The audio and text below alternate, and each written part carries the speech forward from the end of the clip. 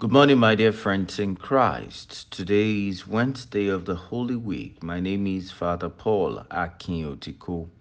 What do you consider your weakness? It is right to know it and work on it, otherwise, the devil will capitalize on it. We're told in the Gospel when one of the 12, who was called Judas Iscariot, went to the chief priest and said, "What will you give me if I deliver him to you?" And they paid him 30 pieces of silver. And from that moment, he sought an opportunity to betray him.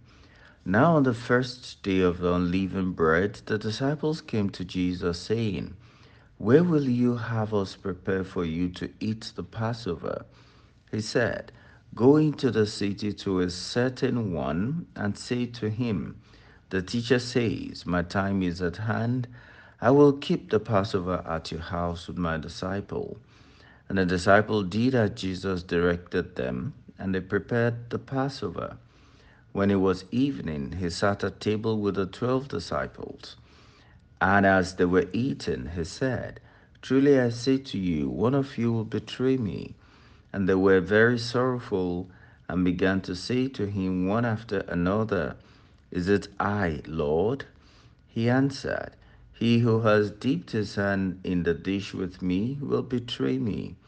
The Son of Man goes as it is written of him, but woe to that man by whom the Son of Man is betrayed. It would have been better for that man if he had not been born." Judas, who betrayed him, said, "Is it I, Master?" He said to him, "You have said so." Matthew chapter 26, verses 14 to 25. Dear friends, very often we hear people acknowledge their weaknesses either by declaring that they cannot change because that is the way they are, or that they are too used to some bad habits, which makes it difficult to give them up. It is very convenient to give excuses for our weaknesses, but we must wake up to the truth that our weaknesses provide leeway for the evil one to come and use us. We are tempted by the things we love or desire. Today we read about Judas, who went to the chief priest and said, "What will you give me if I deliver him to you?" The Bible clearly tells us that Judah loved money, and this became the source of his temptation. He refused to take advantage of moments of warning. First, Jesus said, "Truly I say to you, one of you will betray me."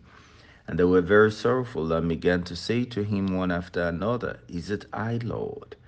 Judas was, however, not sorrowful. Second, to make the warning clearer, Jesus said, "He who has dipped his hand in the dish with me will betray me. The Son of Man goes as it is written of him, but woe to that man for whom the Son of Man is betrayed. It would have been better for that man if he had not been born." Judas still did not bulge.